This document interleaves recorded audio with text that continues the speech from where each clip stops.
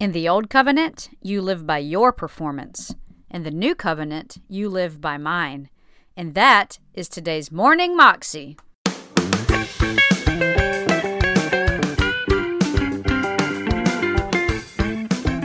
Welcome to the Morning Moxie Show. I'm your host, Alicia Sharp, and today on the show we have Chris Valentin, and he is talking to us today about the Old Covenant versus the New Covenant, and how with the New Covenant, our works don't matter in essence of, getting to heaven or being saved. It's all about what Jesus has done for us on the cross.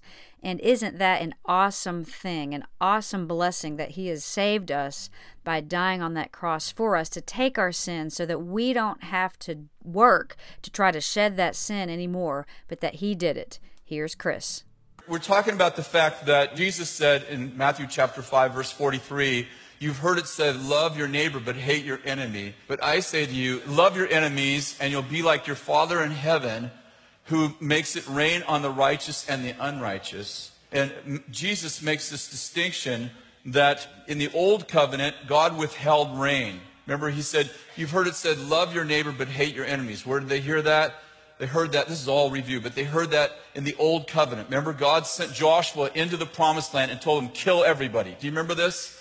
And in fact, the king that gave mercy to another king, King Saul, lost his kingship because he extended mercy to a king that God did not extend mercy to.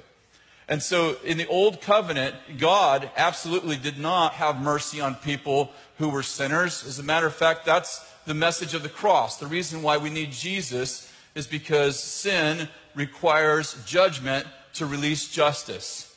And so when Jesus died on the cross, he fulfilled justice because God judged Jesus on the cross so he could release mercy. And so Jesus makes this incredible statement of epic transition when he says, you've heard it said, love your neighbor but hate your enemy. But I say to you, love your enemies, pray for those who persecute you. You'll be like your Father in heaven who makes it rain on the righteous and the unrighteous. So in the Old Testament, Elijah was able to withhold the rain for 3.5 years. Do you remember that? How did Elijah get permission to withhold the rain? Because God said in the law of Moses, if you serve me and you love me and you keep my commandments and you keep my ordinances, all these blessings will follow. And there's pages of blessings. He said, but if you don't serve me, if you serve other gods, or if you sin against me, you walk away from me, here are the curses. And one of the curses was, I will withhold the rain. Do you remember that? Now, Jesus said, you've heard it said that love your neighbor but hate your enemy. But I say, love your enemies, pray for those who persecute you, and you'll be like your Father in heaven who makes it rain on the righteous. And here's the key word, and unrighteous. In other words, there's an epic transition from Old Covenant to New Covenant. What is the transition? Now God reigns on righteous people and unrighteous people. That was a really good point. And for those of you that weren't here last time, that was bad response. So the point is that is a huge epic transition, that God actually does nice things for people who don't deserve it. And he can do that because Jesus died on the cross to pay for your sins. So Jesus didn't just die for you, he died as you. You were hidden in Christ, and when Jesus died on the cross, he died for you and as you. So no longer are you judged by your works, but you're judged by his works. That's why you're hidden in Christ. It's the greatest disappearing act in all of history. So that act of the cross created what the Bible calls a new covenant. A covenant is an agreement. So in the Old Covenant, you were judged by your works. In the New Covenant, you're judged by his works. In the Old Covenant, you got into heaven by doing everything right. Now, how many of you realize nobody ever did? Which is the point of the Old Covenant. You need a Savior.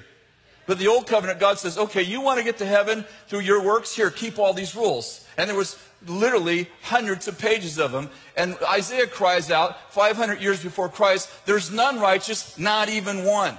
So nobody got in that way. Are you with me?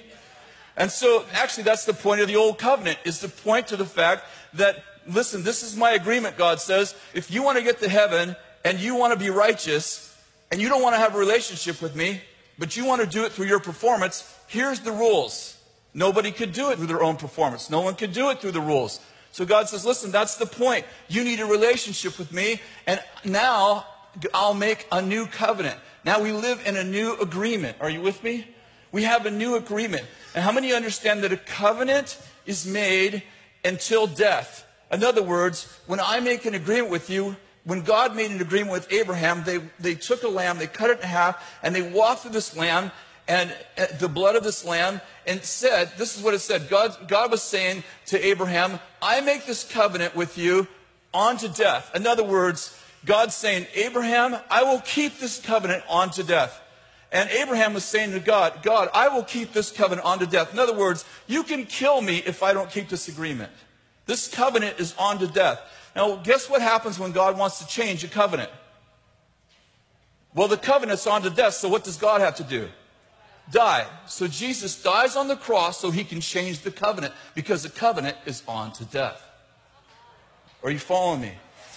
The reason why we take communion, now there are lots of dimensions to taking communion, but Jesus actually said, do this in remembrance of me. The reason why we actually take communion, I mean the primary reason, and I do realize that there are lots of different reasons, but the core reason why we actually take communion is to remember what side of the cross we live on. Jesus said, do this in remembrance of me. What's he saying? Remember that you're living on this side of this covenant. That you're living in the new covenant, not in the old covenant. Because in the old covenant, you lived by your performance. In the new covenant, you live by mine. Are you following me? Okay, and this is all just repeat, but how many of you understand that there's a difference between mercy and grace? Mercy and grace are not the same thing. Mercy means you didn't get what you deserved. Grace means that you got what you didn't deserve. So, and I gave this example, I've actually heard it years ago from somebody else. But if you're going along 100 miles an hour in a 50-mile-an-hour zone, and a police officer pulls you over and he doesn't give you a ticket, that's mercy. You didn't get what you deserved. Are you following me? So, on one hand, we received mercy. But how many understand that we got saved by faith through grace? Okay, so if you're going along 100 miles an hour and a police officer pulls you over in a 50-mile-an-hour zone, and instead of giving you a ticket, he gives you a $1,000 bill for speeding, that's grace. Grace means you didn't, not only did you not get what you deserved, but you got what you didn't deserve. And if you think that that example is extravagant, think what it's like when God gave you heaven and seated you in heavenly places and gave you eternal life and put you in charge of the universes when you didn't deserve it. When you deserved judgment and he gave you grace. But the point is this, is that we received mercy and grace in Christ. Jesus said in Matthew 5:43, I quote, it says that God makes it rain on the righteous and the unrighteous. So the cross, this is a question that someone just emailed me. Did the cross just change heaven's perspective of Christians, people who receive Christ, or did it change heaven's perspective of earth? And I would propose to you that God so loved the world. It doesn't say God so loved Christians. God so loved the world that he gave his only begotten Son, that whoever believes in him should not perish but to have everlasting life. For God did not send his Son into the world to condemn or judge the world, depending on your translation, judge the world, but that the world would be saved through him. So the point is that the cross didn't just change God's perspective towards born-again people, that the cross gave God, if you will, permission to release mercy because he dealt with judgment, which, let me say it differently. God had to create justice, otherwise he's a crooked judge. You know, on Fox News, every once in a while, Bill O'Reilly will have this judge who let off the person who molested 5 children, and then he gets caught again, and, Bill O'Reilly's got this segment that he does about the judge who's kind of crooked. Well, how many of you understand that if God just lets people off without creating justice, he's like a crooked judge, a judge on the take. He's got shifting shadows, is the way that Jude puts it. But God doesn't have any shifting shadows. God doesn't let you free. He doesn't extend mercy until he takes care of justice. So Jesus creates justice by God judging sin on the cross. Jesus became sin, the Bible says. God judges sin on the cross. Now he can release mercy without being crooked. On this side of the cross, he couldn't do that. If God released people from judgment on this side of the cross, how many understand he'd be a crooked judge? But on this side of the cross, Jesus paid for sin, so now God has full permission to release mercy and still be just. Are you following me? So what I'm saying is this. Here's the point. This point. The cross didn't just change God's perspective on Christians. It allowed God's perspective on humanity to be different because Jesus didn't die for Christians. He died for the world. In other words, what I'm getting at is this. It doesn't just rain on us because we're righteous. It rains on people who don't deserve it. That's the point. God makes the sun rise on people who don't deserve it. You can't stand outside today on this side of the cross and stop the rain because people sin. You can't cause an earthquake because people sin. This is getting deep. Why not? Because the cross. When you say, hey, those people, that country, that city, that nation deserves to be punished. Oh, that's true. Absolutely. But so do you. And somehow the church has developed this mentality like once we got in by grace, we want everybody else to get in through their works. That was Chris Vallotton, and you can find that clip if you go to Chris Vallotton Ministries at Facebook.